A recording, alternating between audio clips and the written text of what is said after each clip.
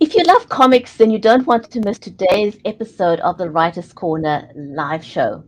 Our guest is Rich Davis. He's the creator of Cult of Dracula and The Rise of Dracula, which sold, I think the Cult of Dracula sold more than 250,000 copies, and it's optioned for film and television.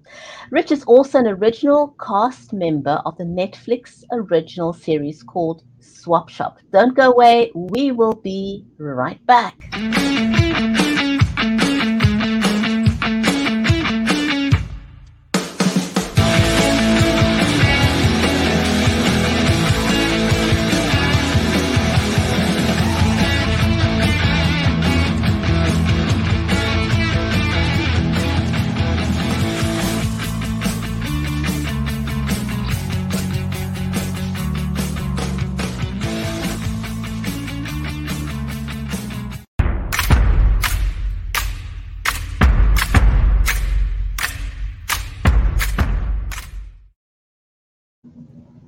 If you've just joined us, welcome to the Writer's Corner live show. I'm Brigitte Limbander from Cape Town in South Africa, and in today's episode of the Writer's Corner live show, we'll be talking to Rich Davis. If this is your first time watching the Writer's Corner live show, we've been going for just over 4 years. So whether you're watching us over on Facebook, on LinkedIn, on Twitch, on Twitter, or Amazon Live, a hearty, warm welcome to each one of you. And our live stream is made possible by Creative Edge, StreamYard, and BeLive Media. One of the things Mary and I are particularly passionate about is helping authors market this. It's one of the reasons we started the show in the first place. But with COVID, people have switched over to a more hybrid way of marketing their books. And so when we start the show, we'd like to give you 1 or 2 tips that will help you level up when you are marketing your book. Now, I know a lot of the authors simply use their phone to go live when they market their books. So what people do is it's a natural inclination to use their phone in portrait mode. So here's a tip for you that'll make a huge big difference. Simply turn your phone into landscape mode, which means you have so much more real estate to manage with. And another quick tip is put your phone on a tripod, any kind of tripod, but stabilize your phone. Use a stabilizer, use something, because you'll get tired of holding your phone and people will get seasick when your hand moves while you're trying to talk. And also in landscape mode, you'll have enough screen real estate to show your book comfortably and talk to people in a more relaxed manner. So if you've missed the introduction to the show, we are talking to Rich Davis. But before we bring him onto screen, my amazing co-host and friend is Mary Elizabeth Jackson from the USA. Mary is also an accomplished author, children's book author. She's a disabilities advocate and a ghostwriter. So go and check out her books as well. Mary will be joining us soon. But to introduce our author for today, Rich Davis, he is the creator of Cult of Dracula by Source Point Press. His first comic was called Cult of Dracula, and it sold more than 250,000 copies and is optioned for film and television. The other exciting part of his life is that he's also an original cast member of a Netflix original series called Swap Shop. So, without any further ado, let's give a hearty warm welcome to Rich, shall we?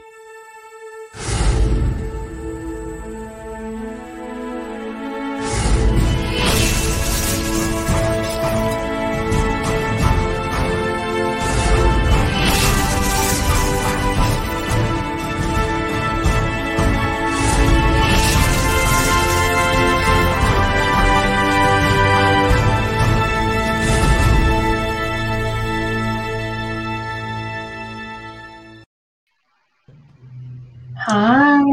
Rich, welcome. Hey guys. Hi, Mary. Thank you. Great to have you. Hi. Yeah, I have to say that was a great intro. Thank you I very love the much. little video. Yeah, Thank you. we're all color coordinated. We all Yeah. talk before the show. No, I'm kidding. We all, yeah, no, makes you feel very special, doesn't it? So, yeah, I know there was like tech gremlins that stopped by for a second, and here we are, and we're so excited to have you on the show, Rich. Absolutely. So I want to jump Yeah, in and happy to be ask here. you, um, did the creative arts choose you, or was it a conscious career choice that you worked towards? And what inspired it? What inspires you? I have never been afraid to try new things in my life. So I've done a little bit of everything. I've worked in radio, I've worked in film and television, I owned a theater, produced plays for almost a decade. I've worked in the film industry. I've even worked for 2 presidential and 1 senatorial campaign as a paid staffer.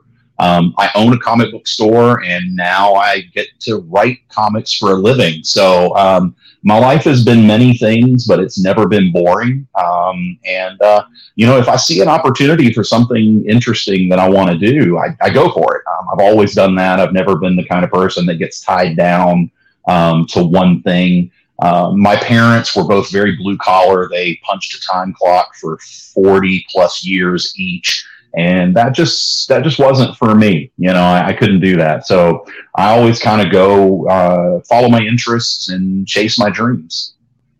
Hmm. And that's very inspirational because there are a lot of people who are afraid, and maybe they Yeah. try one thing and it doesn't work. So,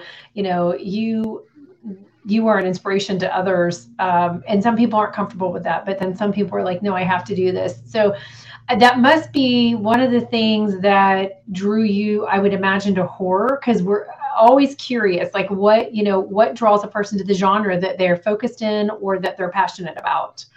So tell Yeah, us about that.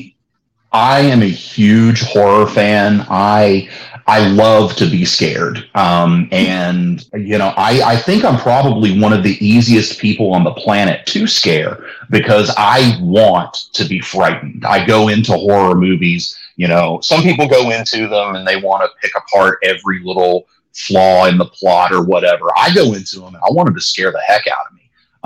And that goes all the way back to when I was a little kid. I used to hide. My parents had this big black couch in their living room, and I would hide behind it and peek around the corner to watch Scooby Doo. And my mom would get so mad because it would scare me. And she'd say, "I'm never going to let you watch that again." And I would cry and beg and plead. And eventually she'd let me watch it. But that adrenaline rush that I get from being afraid, there's nothing that compares to it, or at least nothing I've ever found. So I had the privilege of seeing a lecture by Stephen King. And one of the things he said stuck with me. He said, if you want to write effective horror, write about what scares you.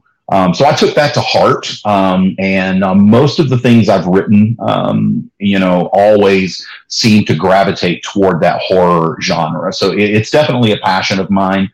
I get a good rush out of it. Well, at least it's legal. Right? There are a lot of other ways you can get adrenaline rushes, but most of those will kill you too. Yeah, So right. I had to I have get a to kill quiet other people in chuckle. my books. I had to have a quiet chuckle to myself just listening to you, Rich, because my sons are adults, and but my oldest, he still gets a kick out of hiding and then scaring us. It's just I love it. I love it. it's his favorite thing to do. He's done that since he was a tiny little tot, and he still Oh, does Mhm. it. well, we're big Scooby Doo fans, so I'm in I there with you. love Scooby Doo. Gosh, I know. Oh my Weaver Fleming goodness! does a great impersonation of Scooby Doo. So, but So when people look at someone like yourself, you're an accomplished author, you're an accomplished actor. People never see the hurdles. They see, as they say, the reels. So what are the kind of hurdles, or what are some of the hurdles that you've had to overcome, and what was your key learning in your process to getting to where you are now? I'm one of those people. I either don't see the hurdles or I just ignore them. I'm a firm believer that you can't wait for someone to open the door for you. You have to kick it down yourself. So that's my philosophy when I go at things. Some of the hurdles in the beginning or the challenges, getting noticed and getting in contact with the right people who can get you into the industry. That's the obvious obstacle that most people are going to think of. But really and truly, my biggest obstacle, and I think this is true of every writer, is the struggle inside yourself. And keeping the discipline to actually put yourself into an office and keep office hours. Todd McFarlane, the creator of Spawn and the guy who redefined Spider-Man for a generation, he just actually said something about this. If you want to do this as a professional, you can't treat it like a hobby. You can't just do it when you feel like it, and you can't let mom call you up and say, hey, I need you to run an errand for me today, or hey, can you go pick up dad's prescription? You have to be able to say, no, I'm sorry, mom, I'm working. Because there's nothing wrong with pursuing writing as a hobby. A lot of people do that, and it's great. But if you're one of the people that you want to make a living out of it, you've got to have that discipline. So that's probably the biggest obstacle.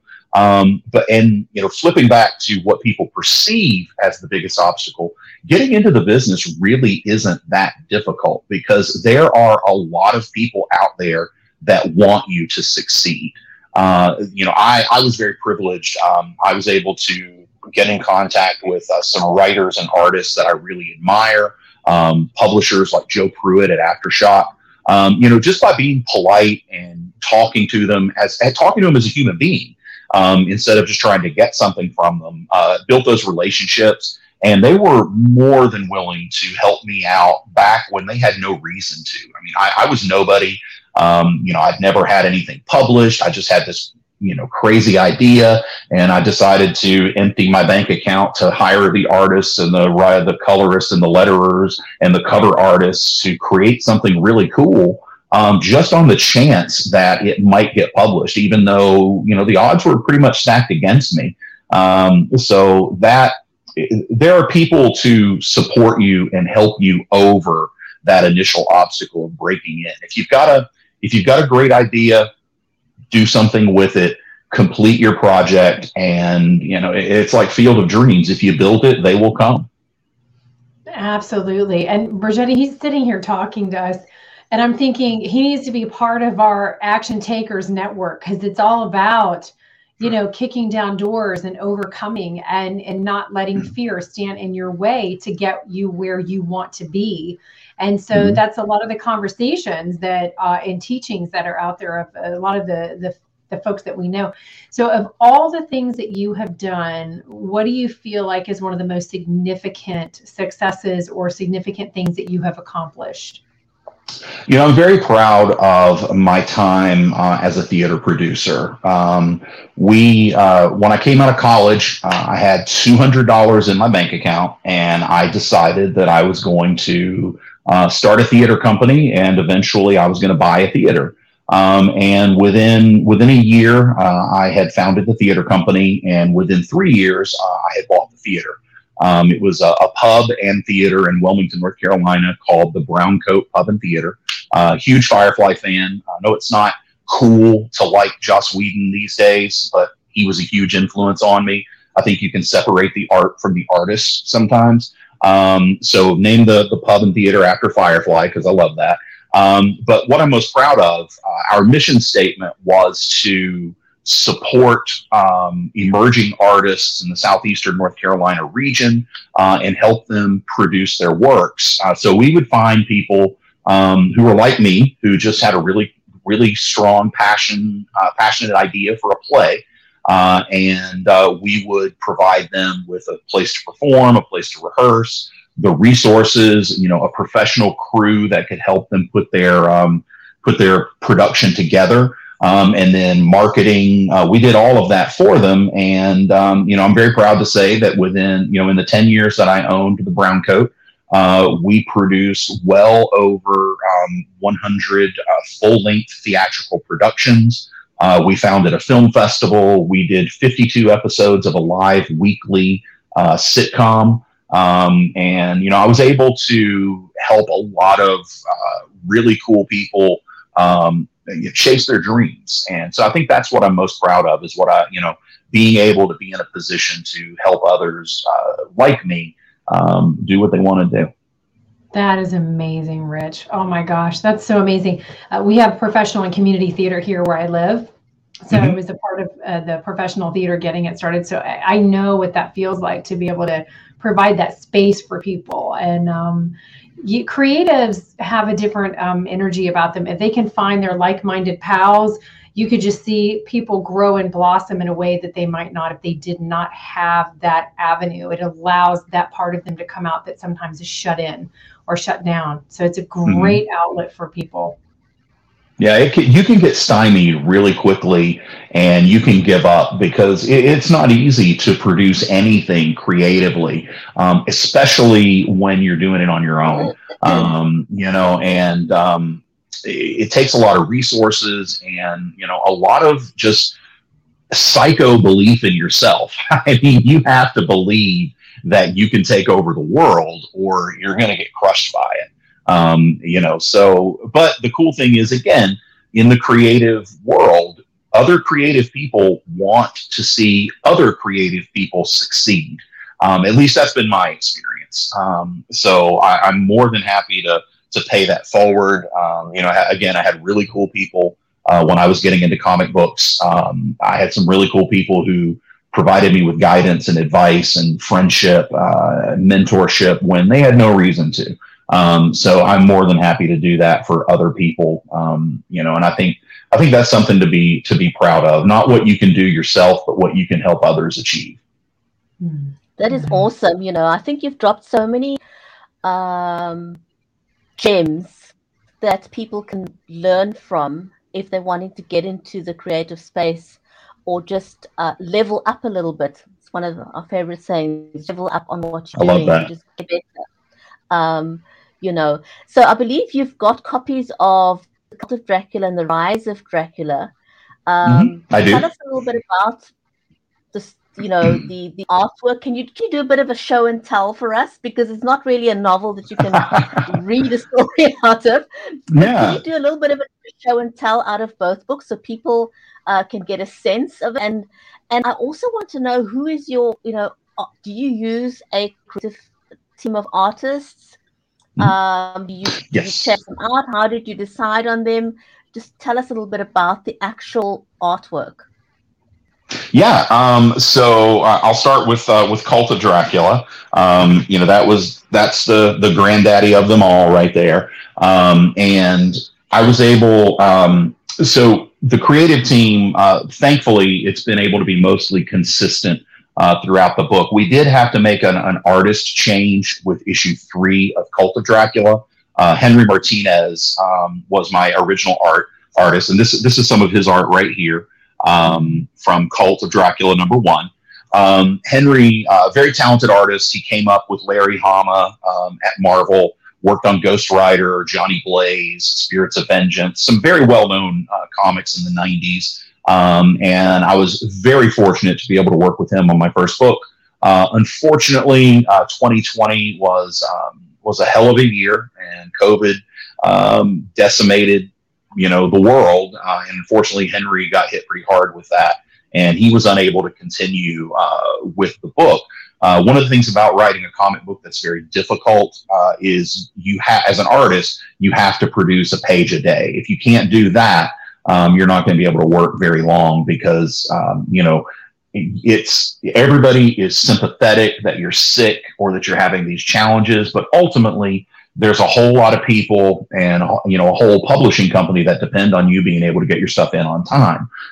So Henry, he called me up one day and he said, Rich, I can't do it. I can't even sit at my drawing table. I can't hold a pencil. So we kind of had to scramble from that point to find an artist. Thankfully, SourcePoint Press, my publisher, was able to connect me with several different artists.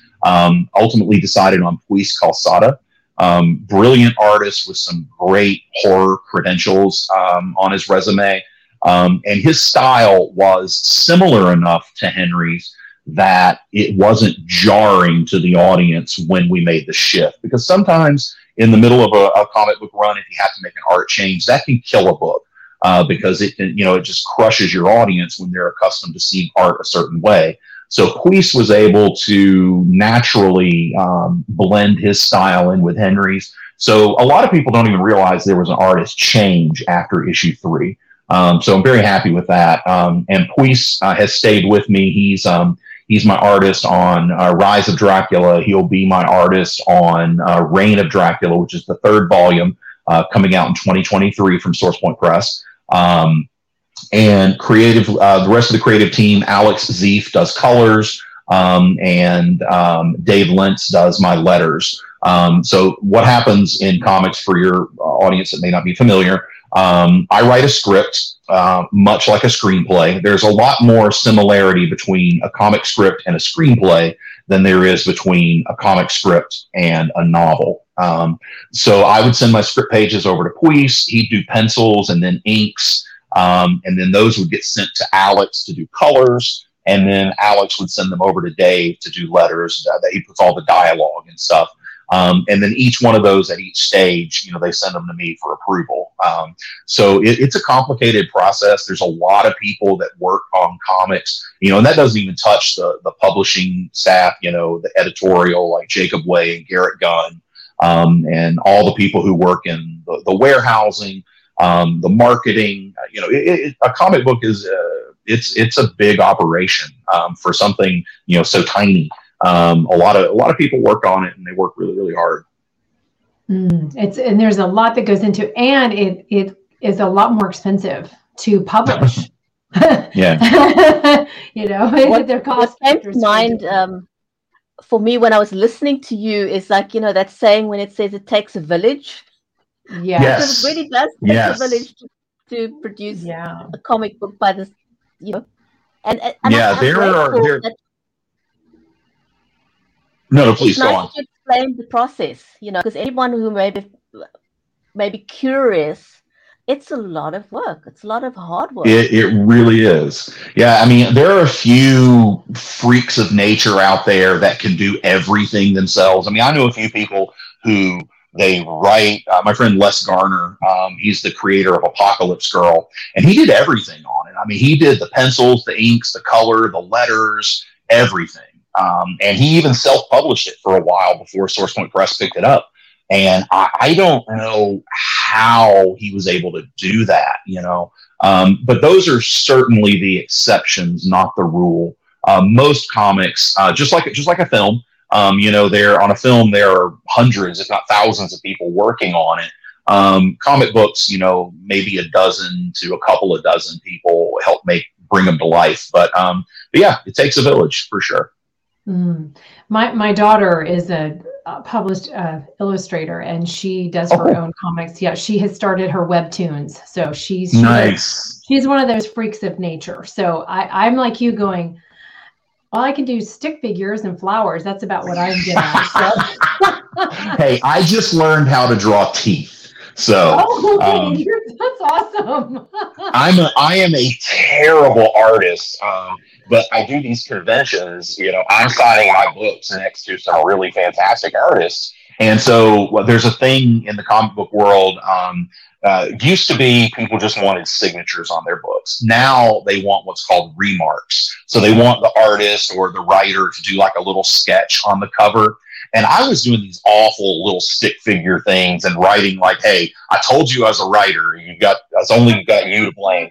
But Jordan Dorenzo, who's going to be my artist on my next book, Prometheus in Chains, which is a play on Mary Shelley's Frankenstein set in post-World War II atomic age. Jordan was like, man, you got to stop with this. I can't sit here and let you do this garbage. And so he's like, I want to think of something simple that you can learn to draw. And he's like, okay, teeth are basically just triangles and diamonds. And so he sat down and showed me how to draw vampire teeth. And so now those are the sketches I do for my remarks. But yeah, I'm a terrible artist. That is so funny. It is amazing how popular there is such an immersion that I see in this generation right now in all of the comic and the DC and the Marvel and all the different universes and the worlds and the Comic-Cons and all that stuff is so it's very, very, very busy here where we live. Yes. Yeah, it really is. I like to say there's a comic for everyone. No matter what you're into, I promise you there's a comic book out there. I mean, people sometimes think that comics are just the superheroes, the capes and tights. That's not true. I mean, there's horror, sci-fi, fantasy, action adventure, comedy, romance, LGBTQ. There's even BDSM comics. I mean, whatever you're into, I promise you there's a book out there for you. It's just, it's just a matter of it finding you or you finding it. But yeah, it's a fascinating world. I love that television and film companies are starting to mine the original IPs for content. It's a really incredible world we're in. I like to call it a golden age of comics. There's a certain segment of the comics community that's really down on things, that think that they think the best days are over and comics are in decline, and I fervently disagree with that. Superhero comics are suffering. I like to say superheroes are dead. They just don't know it yet. That doesn't mean that they're going to go away. That just means that they're losing market share to genre comics, the horror, the sci-fi, the fantasy. Comics are growing up. You can't do just a book that's 28 pages of Wolverine punching somebody anymore. Audiences want more. They want depth. There are more adults reading and collecting comics now than maybe at any time in history. So they want more mature, more complex stories and more complicated characters. And so that's where the indie genre comics really get to shine. So yeah, it's a great industry to be in. And I think the future is even brighter than our past. I agree. So what's next for you, Rich? So next, lost my train of thought there. So I'm working on a book called Prometheus in Chains. It's a play on Mary Shelley's Frankenstein. I'm being pretentious as all heck, and I fully admit it, because the title of the book is Prometheus in Chains or Rich Davis's Frankenstein. Now, if you're familiar with Frankenstein and you're a big Victorian horror dork like me, you'll see what I did with that title, because when Shelley wrote Frankenstein, she called it Frankenstein or a modern Prometheus. So I'm doing a play on that. I'm just flipping it upside down and making Prometheus the title, and then the subtitle is Frankenstein. So that's just, I love Victorian horror. That's probably my favorite era of horror, that those Penny Dreadfuls, that style.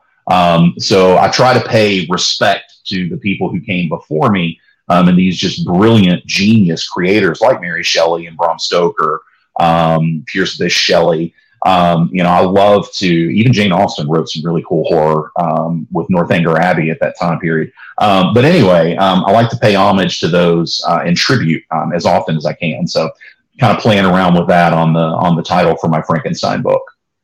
Nice. I love it. Okay, I'm going to ask you a fun question. Are you a Stranger Things fan? I love Stranger Things. Yes. Oh my gosh. I'm an 80s kid, 70s and 80s kid, right? So the first time I tried to watch it, I couldn't get through it in the beginning because I kept telling my daughter, it reminded me of being a kid watching the early horror movies in the 70s and 80s. And you're terrified of the woods, so you don't go in the woods, right? Because there could be, anybody in there, right? But then we got past it, and so now I think it's a great thing to have that connection with that younger generation that's so into it. And we've got a lot of Stranger Things around here, and actually one of my girls at her college dorm has the lights flickering. I love that. Yeah, I know. I was like, yeah, we got to change his light bulbs. Yep. So I just wondered if you thought it was cheesy or like brilliant lighting. It's brilliant. It's absolutely, especially the most recent season. This most recent season was the first one that, to me, felt like horror. The previous seasons had kind of felt more like a Steven Spielberg style thriller, or an intense drama. But this season with Vecna, they really dove into that 80s slasher mentality. There was a lot of references to Nightmare on Elm Street, which, Nightmare on Elm Street was a genre defining horror film. I mean, you're throughout all of human history, you're safe in your bed. Just cover your head and the bad guy, the boogeyman, can't get you. Well, where does Freddy come at you? He comes at you in your dreams. So it was terrifying. And so I was really glad that Stranger Things leaned into that and really kind of made the shift into a real horror television show. I mean, there were times where I was legitimately scared watching this season of Stranger Things. And I write scary stories for a living. So, I thought the Duffer Brothers, very brilliant writing. The cast is spot on perfect. I'm now regretting that I didn't wear my Hellfire Club t-shirt today. I was this close. But Eddie Munson is probably the best character ever created on the show. And I went to school with Eddie, man. I mean, I know those guys. And didn't we all go to school with them? Yes, because it was the 80s and the rocker hair. Bridgetti, you remember the hair, curly hair, and rock, and rock and roll in that time period was the way for us to express ourselves, right? Because rock then was different than rock now. It was a crazy time. So they take this Eddie character and they give him Red Bull, I mean, it's a great description of him, and it's like, I don't know, just watching the brilliance of what they did with it really was, it was just like, so all of this younger generation gets to know what it was like for the generation that lived during that time, and, what it was like in school. And, and it's, even though it was crazy then, I don't know, it's not as crazy as school is now. It's just totally different. But, we didn't have to worry about, people with AR-15s coming in and shooting up the school. It was definitely, what we were worried about, or our parents were worried about, was that, that they were going to use D&D to recruit us into satanic cults, and then they were going to kidnap us. And especially if you were a blonde-haired, blue-eyed kid like I was, that whole satanic panic thing of the 80s. I still remember that vividly.